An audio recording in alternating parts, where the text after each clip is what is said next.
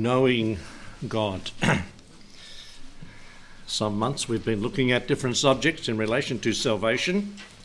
And as I said, I have expanded one message into every point a new message. In fact, it was 2004 when Pastor from Southern Cross, Les Searle, asked me to preach on knowing God. Pastor McConnell's been up there last weekend ministering at the family camp, and we put a booklet together, and that's where this originated, the points of it, these sermons originated. And they have been greatly expanded, of course. He couldn't preach all this in one weekend, although I think they do give you about 8 sermons to do. 7 altogether. 7 altogether up there this past weekend. We've been looking at sanctification over the past few weeks. We've been looking at how we need to set ourselves apart, be separate from the world. We're God's children, and He is a holy God. He wants us to be separate. There is another side to sanctification that needs to be dealt with, and in so doing, you may say that I'm contradicting what I said in the last 2 sermons on sanctification. There must be a balance, for if there's not, we are equally as guilty, if not more so, of falling on the other side of the fence, as we'll see in the scripture this morning. On one side, we have those that abuse the grace of God by using it as a license to do as they please. I am my own. I don't reckon with those verses in the Bible in Corinthians that says, what, ye are not your own, you're bought with a price. Glorify God in your body. On the other side of those, it's the grace of God, those that emphasize that, you have those that abuse the law of God by using it to lock people up, bind heavy burdens that cannot be borne according to the scripture. All you have to do is read through the Gospels and you get the picture. And the book of Galatians that Troy was in this morning. They think that by doing this or that, they have a ticket to heaven. By doing this or that, they are pleasing God. And they don't. They have works righteousness, the works of the law, not imputed righteousness, which is by faith and a gift. And you certainly won't get to know God by this sanctimonious, sensual, spurious, pseudo type of sanctification or separation. The word probably separation is better used. So we've looked at one side now, just one sermon, Lord willing, on this other side, and read the Gospels and you'll have plenty and ample ammunition to say these people were wrong, very wrong. Let's pray.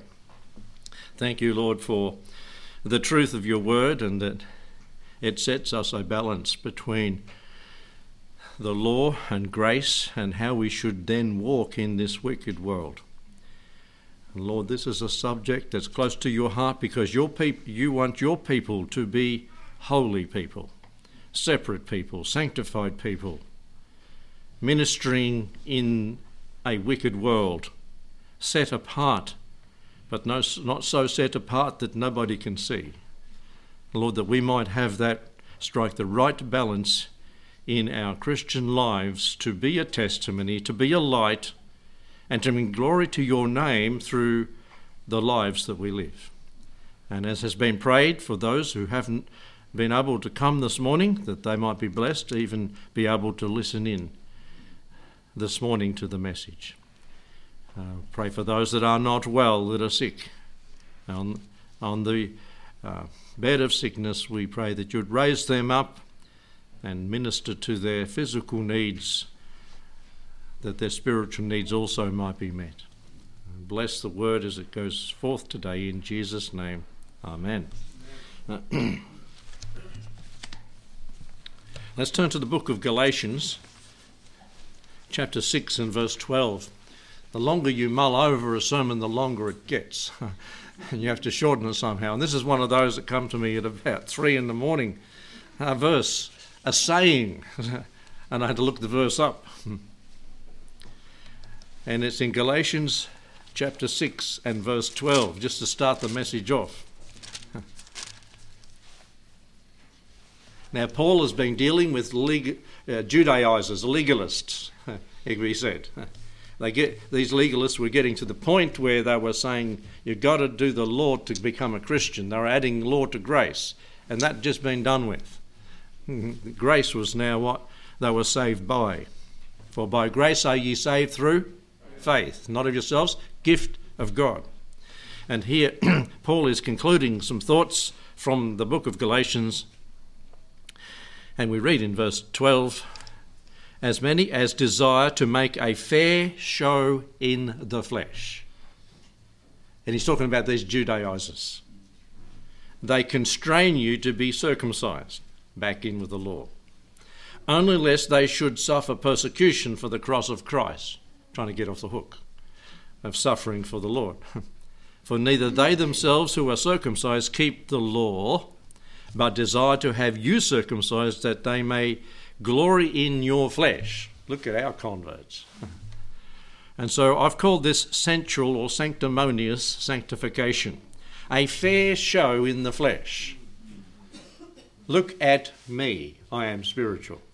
That's what Paul's saying. These people said. A fair show in the flesh come to my mind, and this is the verse it's found in. Let's now go to the book of Jude, which is the one chapter.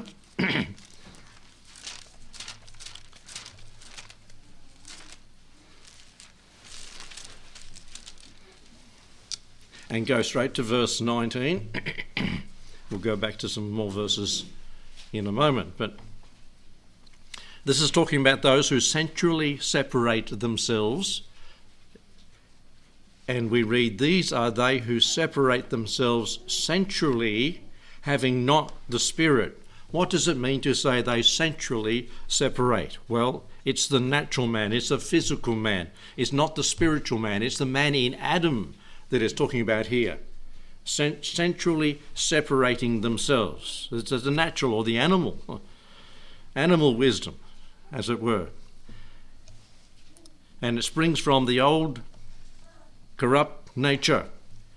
And Jude is dealing with this when he wanted to talk about the common salvation that was given to those who are saved. He had to talk about these people that were coming into the church in the early days, as we read in verse 4, who sensually separate themselves. And the first word that you have there and you fill in the sermon is apostates. These are apostates. They're not believing people. They're natural men. And the natural man receiveth not the things of the Lord. Back in verse 4 of Jude, there are certain men crept in unawares. Snuck in, crept in. They've weaseled their way into the fellowship. And Jude is warning people that these will come in, and they have and will yet come in.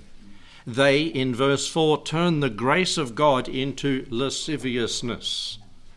They consume it upon themselves. They want to get everything they can. They want to milk the church for what they can get out of it and make themselves look somebody. They hadn't changed much, especially if they were Jewish people and still held to their old traditions. Verse 12 of Jude tells us that these are spots in your feast of charity when they feast with you. They are spots in the fellowship. Clouds they are without water. We know about those in Australia, don't we? Last year was more around than this year. This year we're up a bit more, 100 mil more than last year. But apostate clouds, that's what I call them when I see them come in a drought and go past. They promise everything, builds up dark, and then they blow away. Silly apostate cloud. And truly they are. Clouds without water. These people have not got the water of life. They have not got that what the Lord said, I am the living water.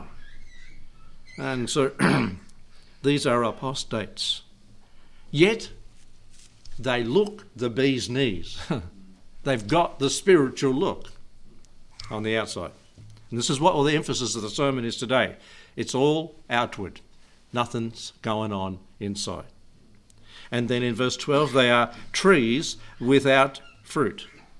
So 3 things: spots in your love feast, clouds without water, trees without fruit.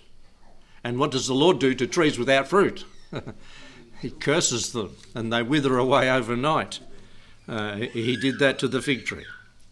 And verse 13, raging waves of the sea.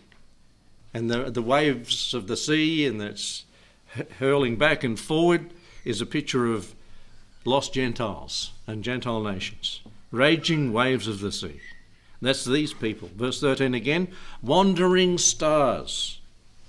The world's getting the willies, I think, with wandering stars. If you call them asteroids, it's on and on the news over and over again, trying to scare people. It shouldn't scare the Christian. We know what the Lord has planned for the planet. He might allow a few to... Well, the book of Revelation talks about them stars of heaven falling. But wandering stars are these people, and they can cause some terrible damage if they hit. Ungodly sinners in verse 15, though they think they are spiritual. Verse 16, murmurers and complainers. There they are, murmurers and complainers walking after their own lust. Now, all the time they look like they're the Christian. That's the problem. You see, we need, as Christians, our radars up to detect those sort of people that are pretenders. In Australia, what would we call them? They're not, thank you, they're not fair dinkum. You're thinking with me. They're not true blue. They're not fair. They're just not the real deal as what they profess to be. Speaking, verse 16, great swelling words. They have a mouth that speaketh great swelling words. Have you heard a theologian in one of these apostates waffle on? They have some great swelling words. And you say, whoa, better not debate him, because he would be able to tie me in knots. But if you have the scriptures on your side and the Spirit of God, I pray that you might be able to. And I clearly remember that happening. We're going down at out the Weir there with the youth group about 35 years ago. And there was one of these people I'm talking about. He's a pastor of a church in town here, and he was painting a picture, and one of the young people went up, oh, that's wonderful, and started talking to him. Oh, what do you do? Oh, I'm a pastor. Oh, what church? And then it started, and the young person was on the ball. and the rest of the youth group kept going, and he just stayed with him and talked to him about this very thing. Why does the church do? Why does your church do this? Why does it do that? But the Bible says this is what we should do. And that was the Bible verses coming out of this young person's, he was about 18 at the time. Bible verses that he'd learnt off by heart, quoting to the preacher that was one of these people. And the guy didn't have an answer. You know what they do when they get in that situation? They get angry. And who are you to tell me what to do? You're only so young. is the way it ended. Well, the young person was quite encouraged, actually. But great swelling words, having men's persons in admiration because of advantage. The advantage they have is that they've been given abilities by God, I don't say talents, but abilities, natural abilities they've got to be able to have persons' admiration. Surely he must be a spiritual man. You see where we're driving to? This is central sanctification, sanctimonious, pseudo-sanctification. And they centrally separate themselves, as we read to start with in verse 19. And these are they who separate themselves centrally, having not the Spirit of God. Turn to 2 Timothy. 2 Timothy chapter 3. You say, surely people couldn't be so self-deceived. Well, the Bible says they will be. And they can be, and we can be. Be careful. You can't be an apostate if you're a Christian, because to be an apostate, you're not a Christian. You can't get unsaved, in other words. and it talks about last days and the types of people that be around and their behaviour. But notice in verse 5, when you read the first 4 verses, you'd say, well, they're just not Christian. But notice verse 5, having a form of godliness, but denying the power of it, from such turn away. They have the outward trappings of the godly or the Christian that's accepted in society, but they have not the Spirit of God within them. They have a form of godliness. How can these people be so deceived? How could they be so convinced themselves to be so wrong? Because they're using their human reasonings, their natural instincts to draw their spiritual, in dittos, conclusions, and they are completely self-deceived. Our Lord did battle with these very people for 3 whole years. That's every time he ministered. Every day he ministered, he was faced with these same religious people, all dressed up in their garb, and they were always trying to put him down. And increasingly so, they got hostile, to the point they crucified him. Religious people, sensually sanctified or separated. The Prince of Peace was crucified by these. This battle reached its height in Matthew chapter 23. Let's turn there. As the Lord is concluding, he's giving a concluding remark on these sort of people in Matthew 23. And we'll do what we did in Jude, just pick out a few verses to point out the attitude of these people. Well, their appearances, that's the second word there that you've got. The appearance of these sensually separated people.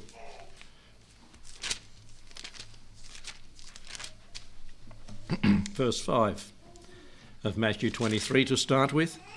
But all their works they do to be seen of men. They make broad the phylacteries and enlarge the borders of their garments. So what do they do their works for? Why are they doing this? Because they get the applause of men. They get men's attention. Their works they did to be seen of men. Hey folks, you can pick them. As you go down through this list, there's one word could sum them up. See if you get it by the end. In verse 5, the clothes they wear are to draw attention to themselves. Look how separated and sanctified I am, their clothes are saying. They wear, one thing that they wear is a dog collar. Thank you, a dog collar, to make themselves distinguished from just you guys, you know. Well, why do they call it a dog collar? It was right around their neck. I think it only goes the front bit, actually. I've never bought one. Brother McConnell, you haven't worn one? No, thank you. Good. Just checking. But they do this to be seen. In verse 6 of 23, and love the uppermost rooms at feasts. What did Jesus say? When you went to a feast, where are you to sit yourself at the top of the table? No, at the bottom of the table. And the guest, the host might move you forward, up the table a bit. But these people love the chief seats, the prominent seat. In fact, most times it's called Moses' seat. If you went in a synagogue, go in a synagogue over there, a wrecked synagogue, they'll still have Moses' seat just inside just inside on the right-hand side, actually, the one there on top of Sea of Galilee, Chorazin, yeah. And there was Moses' seat, and they love to sit in Moses' seat doing a teaching, to get disciples after themselves, get a gathering. They love the chief seats, the prominent ones. They love to be recognised and bowed down to. In verse 7 and 8, the greetings and greetings in the markets, and to be called by men Rabbi, Rabbi. But be not called Rabbi, for one is your master, even Christ. And ye are all brethren. What's another term that we could use in Baptist circles today? Baptist, we get to Baptist now. Love to be called? Come on. No, that's a biblical name. Yeah, okay, I got it over here somewhere. Reverend. We reverence you. Well, whoa. There is one person that we should reverence, and that is God, not people, not reverence. Replace a rabbi, because that's Jewish, with reverent. That's going to... I don't think any reverence will be listening in. Hopefully they're preaching the word today, but it might tread on a few toes. It used to be, if you had reverend on your license, and this is how it was in our society. It's not anymore, but when you went to get your license and you said you're a pastor, the person who's not a Christian behind the desk would put reverend on it. They just naturally did that. And so when you get pulled up by the police, oh, reverend, okay. You get off the hook. And it wasn't really right to do that. But that could be used. Or I'm on my way to a wedding or a funeral, I need to get there. Can you give me an escort? To the police, I mean. No privileges. Hey, we are just human beings, given a task to pastor. That word is shepherd, to shepherd people, to shepherd the flock, to feed the flock of God which is among you, as it tells us in Timothy and Titus.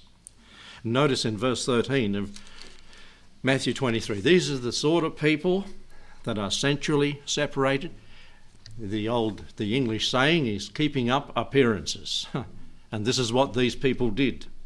Kept up appearances, look like they were the real deal. Woe unto you, scribes and Pharisees, in verse 13, hypocrites, for ye shut the kingdom of heaven against men, for ye neither go in yourselves, they're not Christians, neither suffer them that are entering in, that have got an interest in spiritual matters, to come in.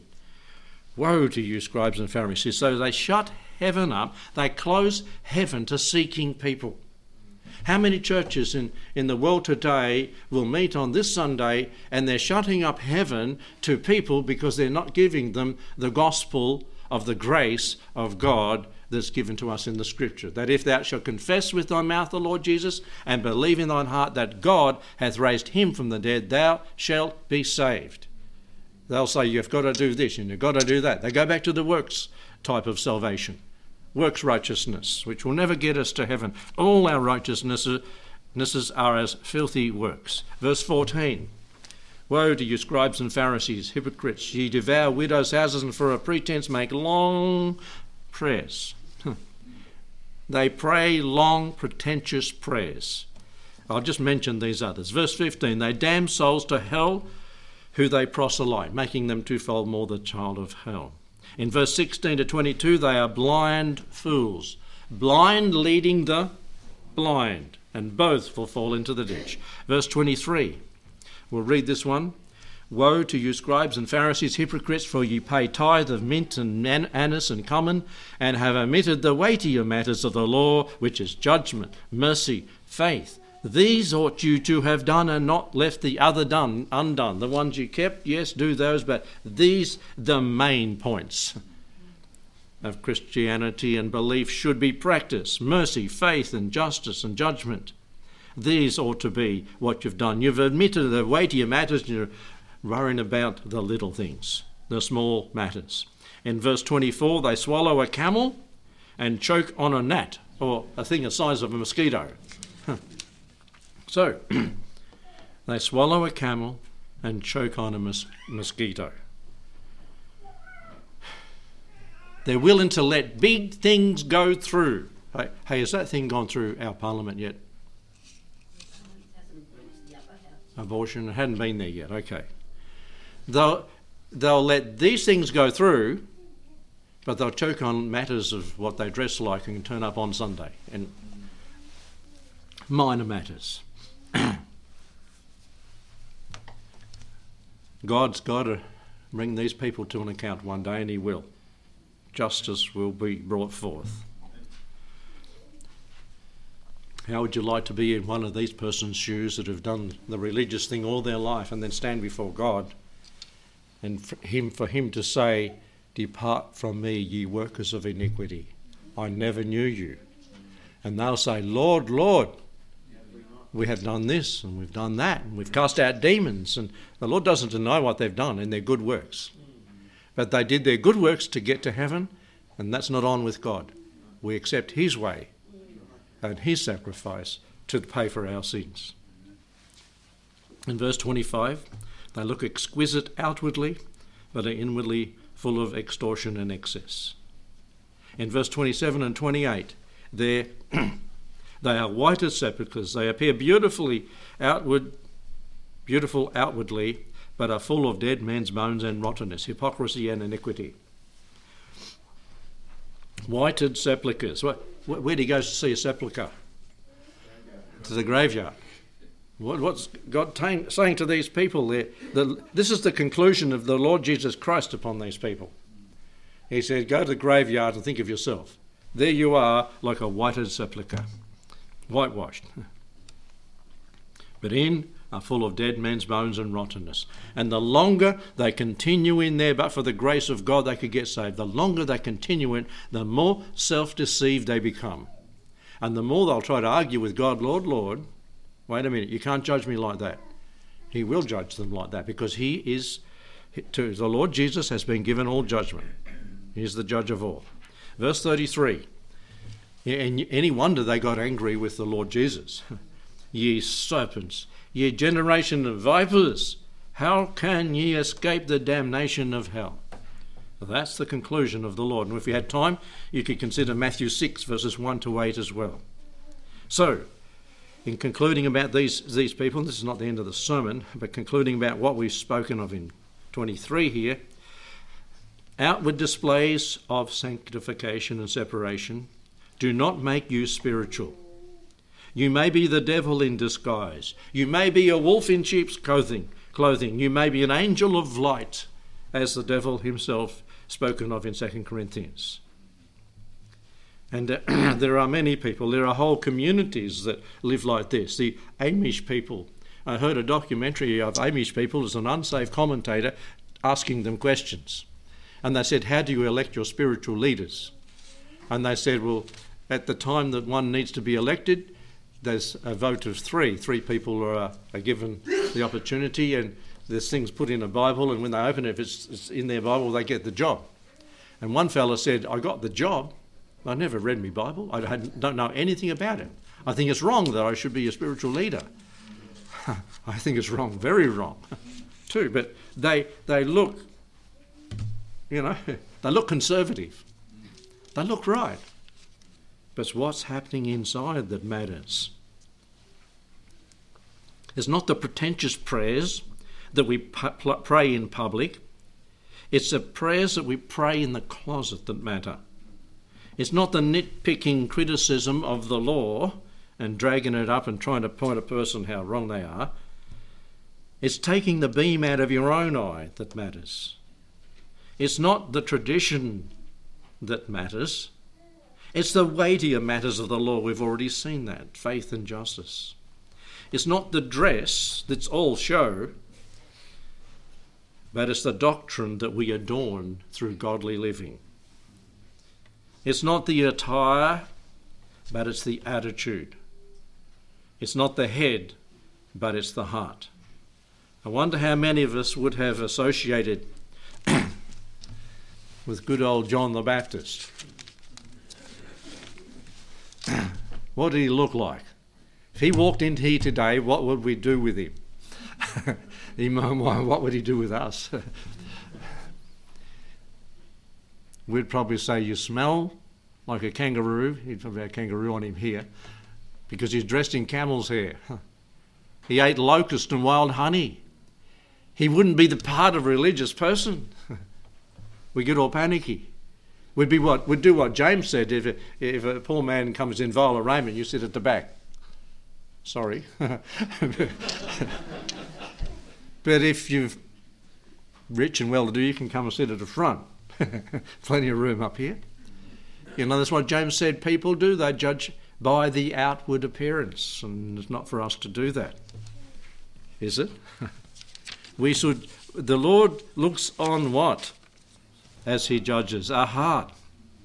A whole page, just a few of these. 1 Samuel 16:7 reads, But the Lord said to Samuel, Look not on his countenance or on the height of his stature, because I have refused him. For the Lord seeth not as man seeth, for man looketh on the outward appearance, but the Lord looketh on the heart of the matter. In Joel chapter 2 and verse 13, the Lord tells the Jews, rend your heart, not your garments, and turn unto the Lord your God, for he is gracious and merciful, slow to anger and of great kindness, and repenteth him of the evil. Rend your heart and not your garments. It's not about the outward, it's about the inward. And another one in Matthew chapter 15 where we're at, or in that book, in 18 to 20. But those things which proceed out of the mouth come from the heart, and they defile the man. For out of the heart proceeds evil thoughts, murders, adulteries, fornications, thefts, false witnesses, blasphemies. These are the things that defile a man, but to eat with unwashed hands doesn't defile a man. So, how's your heart? Are you keeping up appearances to look like a Christian? And I use the example again of being in Lascelles. This is on as a young fellow at that time. Lascelles is in Western Victoria over near the South Australia border at Grandma's house, Grandma Emerson's house. And she's a little lady, and she's married big, like Uncle Ray. That's the son. And we call her Little Grandma. And her house was opposite, I think it was the Church of England. And we were all peeking out the windows, our 6 kids. And people coming to church. And they got out of their car, and what did they first do? You know, looked in the mirror, made sure they were all looking right. And they all went into church. No Bibles, nothing. So my sister, being a bit of a stirrer, I was talking to someone about her yesterday. She's the older sister, and she was talking to Andrew for about 2 hours, Andrew Lewis, before she realised it was Andrew Lewis. They were going at it. You can say that over the kitchen table, over tea actually. Oh, you're Andrew from Israel, are you? Yeah. But she got in. She got dressed up and put a Bible in her arm and went over to the church at Lascelles and went in with a Bible. And the preacher said a verse, so she shuffled through it, making plenty of noise to look up the verse. He looked another verse, and she'd look at it, and nobody was, and they were looking at her. What are you doing? What are you doing opening a Bible in church? They were all there about show. Good country, good in the sense of worldly country people. But they weren't saved. And this is churches everywhere. Why all the churches closed down? I know we've got transport and all the technology today, but those churches used to have people in them. Those churches were dedicated to the glory of God. Most of them will have a plaque somewhere. But now they're empty. Why? Because they stopped preaching the word. Yes. If it works, we do it. Pragmatic approach. What about us? Would we associate with John the Baptist? Would we associate with Peter? He was still pretty raw after 3 years of ministry. You can refer to John 21:7, won't turn there. But after 3 years of being with the Lord, he said, I go fishing. And they all went with him, the other disciples. Then the Lord had turned up on the shore cooking the fish. And how was Peter dressed? Nothing on. You say, Peter, surely the Lord would have got on his case. You don't get around like that. Well, that's the way fishermen do it. And you see, he became the leader of the apostles. Would we have accepted him as a leader in his rawness? Oh yeah, he got sanctified after a time. And he followed the Lord. We're speaking about sensual carnal sanctification or separation. I'd rather use the word separation. A modest Christian lady's adornment will be balanced. And it will be more inward than outward, said Peter in 1 Peter 3, verses 1 to 6. And I pray that that's the case with yourselves, men or women, that our adornment adorns the doctrine and the truth of the Word of God. Let's go to the third point there. And this is found in John's Gospel, chapter 17. And this is where these messages on sanctification have been centred about. This is the Lord's Prayer, high priestly prayer, we could say, for his beloved, for his people. He prayed to his Father for those who would be saved through his sacrifice, that they would be kept. In verse 11 of chapter 17, and now I am no more in the world, but these are in the world, and I come to thee, Holy Father, keep through thine own name those whom thou hast given me. The Lord's Prayer was that we be kept in the world from the world. In verse 12, again, I kept them in thy name, those who thou gavest me. I have kept. You know what he's doing with us? He's keeping us. He's keeping us from the world. He's keeping us sanctified. But he doesn't want us to become sanctimoniously separated.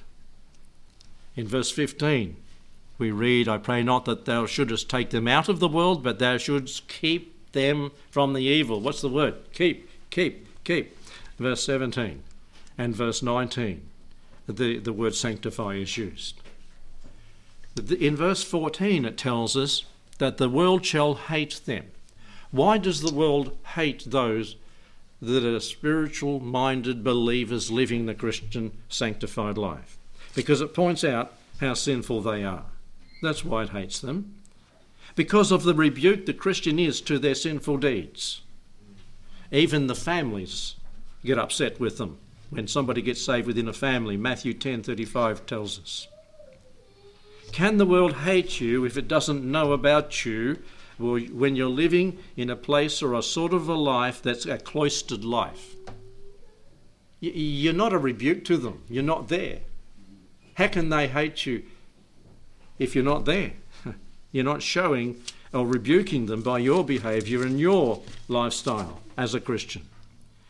We get so removed and isolated that there is no contact whatever.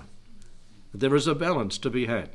And as I said, this is the other side of sanctification. This is a lifestyle, not a spiritual status standard. Think of the Essenes. They lived like this. I'm glad for them and what they did do. Was it the Dead Sea Scrolls? Because of the Essenes, we have those.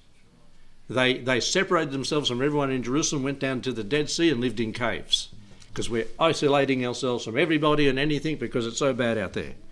They thought it was bad out there then. Join us today, Essenes.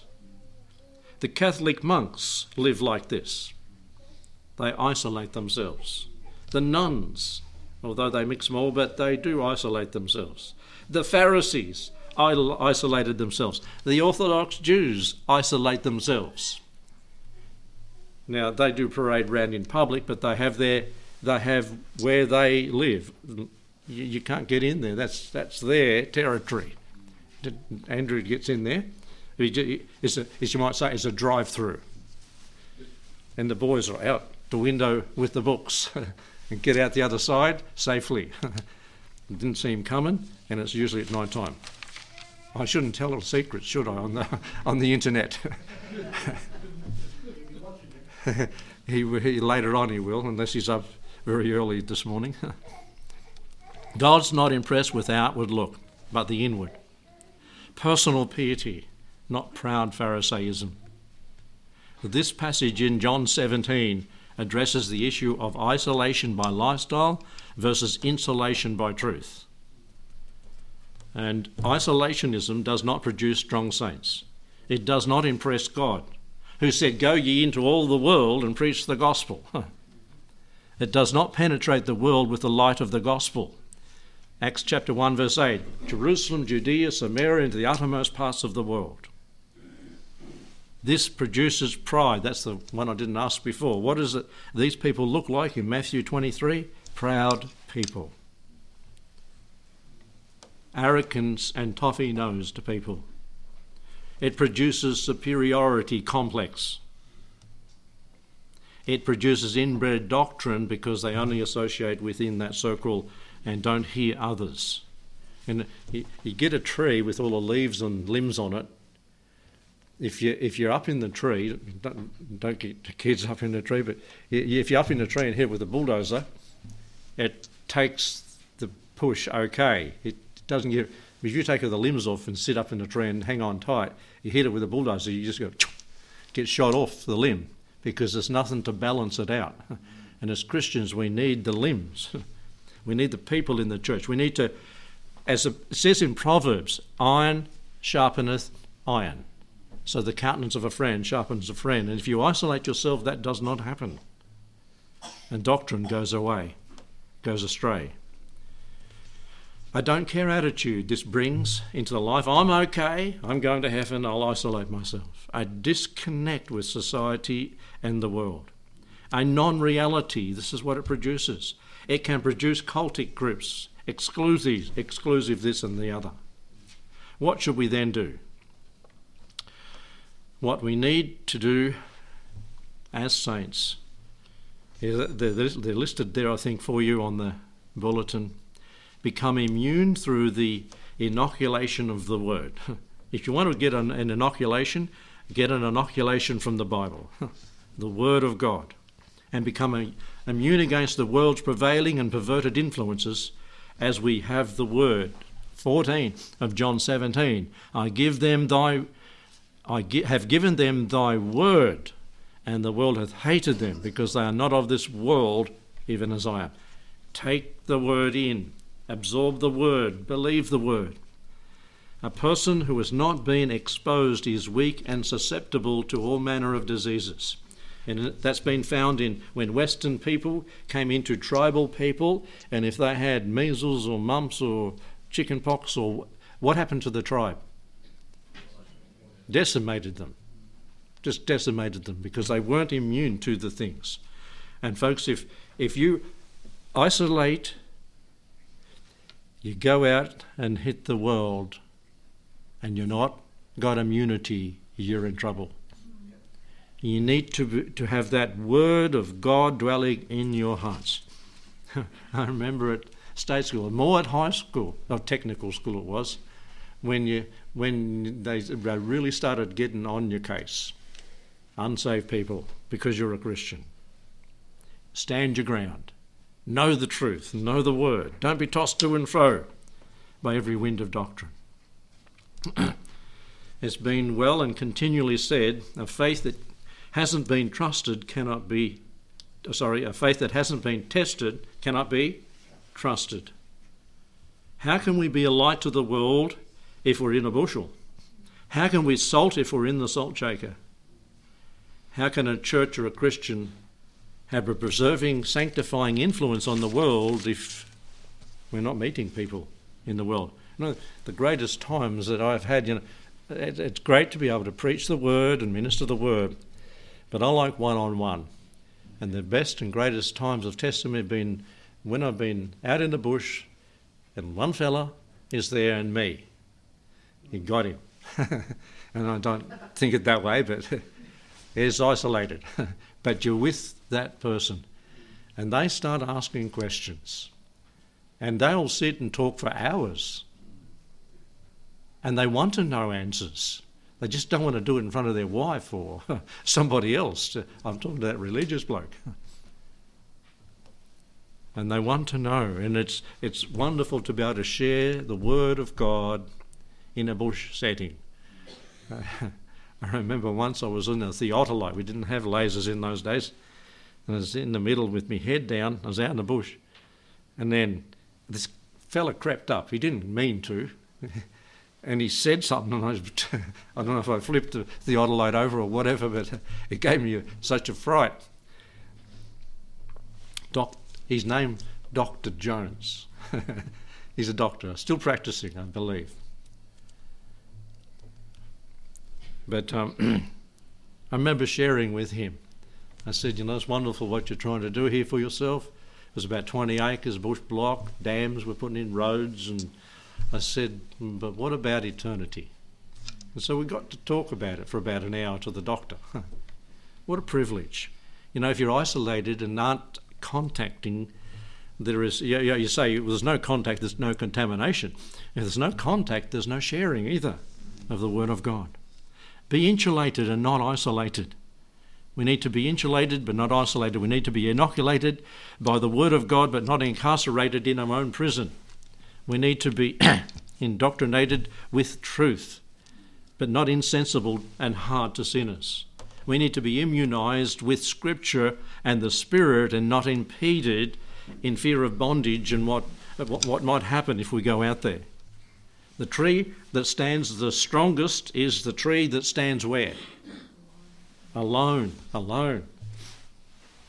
If you're driving a bulldozer and you want to push a tree over, don't pick on the one out on his own, because with my little bulldozer it takes about an hour to dig around it. Sometimes you're digging as deep as this to get almost under it to make it fall.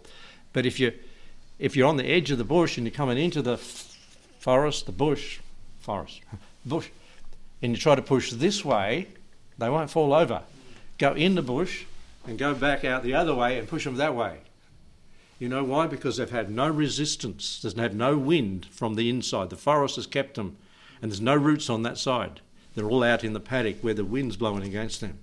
And so for a Christian, get into the Word of God. Stand alone. Stand against temptation. Stand immune by the Word of God, and you'll stand strong for the Lord, even alone. Exposed, yes, but you're not a pushover. We need to be sanctified and not stuck up. Like the disciples, when they found the Lord talking to the Samaritan woman, they said, "What are you doing? What are you contaminating yourself with that woman? Don't you know who she is?" At other times, when the Lord got into the house and we went home to the tax collector's place, 2 times he went, the publican. And the publican who invited him home, and the woman, Mary, came in and anointed and did what she did with the Lord. And the Pharisee in his heart was saying, the publican saying, if he knew, if he was God, he would know she's a very wicked woman. He wouldn't have her touch her. You see, the Lord was sanctified, but he was still able to minister to the person. Be insulated but not isolated is the thought here. Be separated but not sanctimonious, like Peter. "Lord, I've never eaten that sort of food. Don't expect me to eat it now." And the Lord told him again, "Rise and eat, Peter," in Acts chapter 10. We need to be spiritual but not Sadduceical. In Luke chapter 7:36, you can read about that. We need to be scriptural and not sarcastic. And it's easy to become scripturally minded, separated and sanctified, but then criticise all the people out there where you once were before you were saved. We need to be submitted but not a pushover. We need to be meek but not mastered by the world. We need to be mastered by the Lord and not manipulated by the world and pushed into its mould. We need to be bold but not brash. We need to be brave but not belittling. Broken but not beaten. Yes, tested and trusted, inoculated and immune to the things of this world. Are we like the Pharisees of the Lord's day? Does he pronounce upon us Matthew 23 and the woes there? If God had intended us to live isolated lives, he would have taken us out of this world when we got saved. John chapter 17 verse 15, "I pray not that thou shouldest take them out of the world, should keep them from the evil in the world." Outward separation is Pharisaical. It's law righteousness. Inward separation is spiritual and it's Christian. Sanctify the Lord God in your hearts and be ready always to give an answer to every man that asks you a reason, if you're among them in the world, with meekness and truth.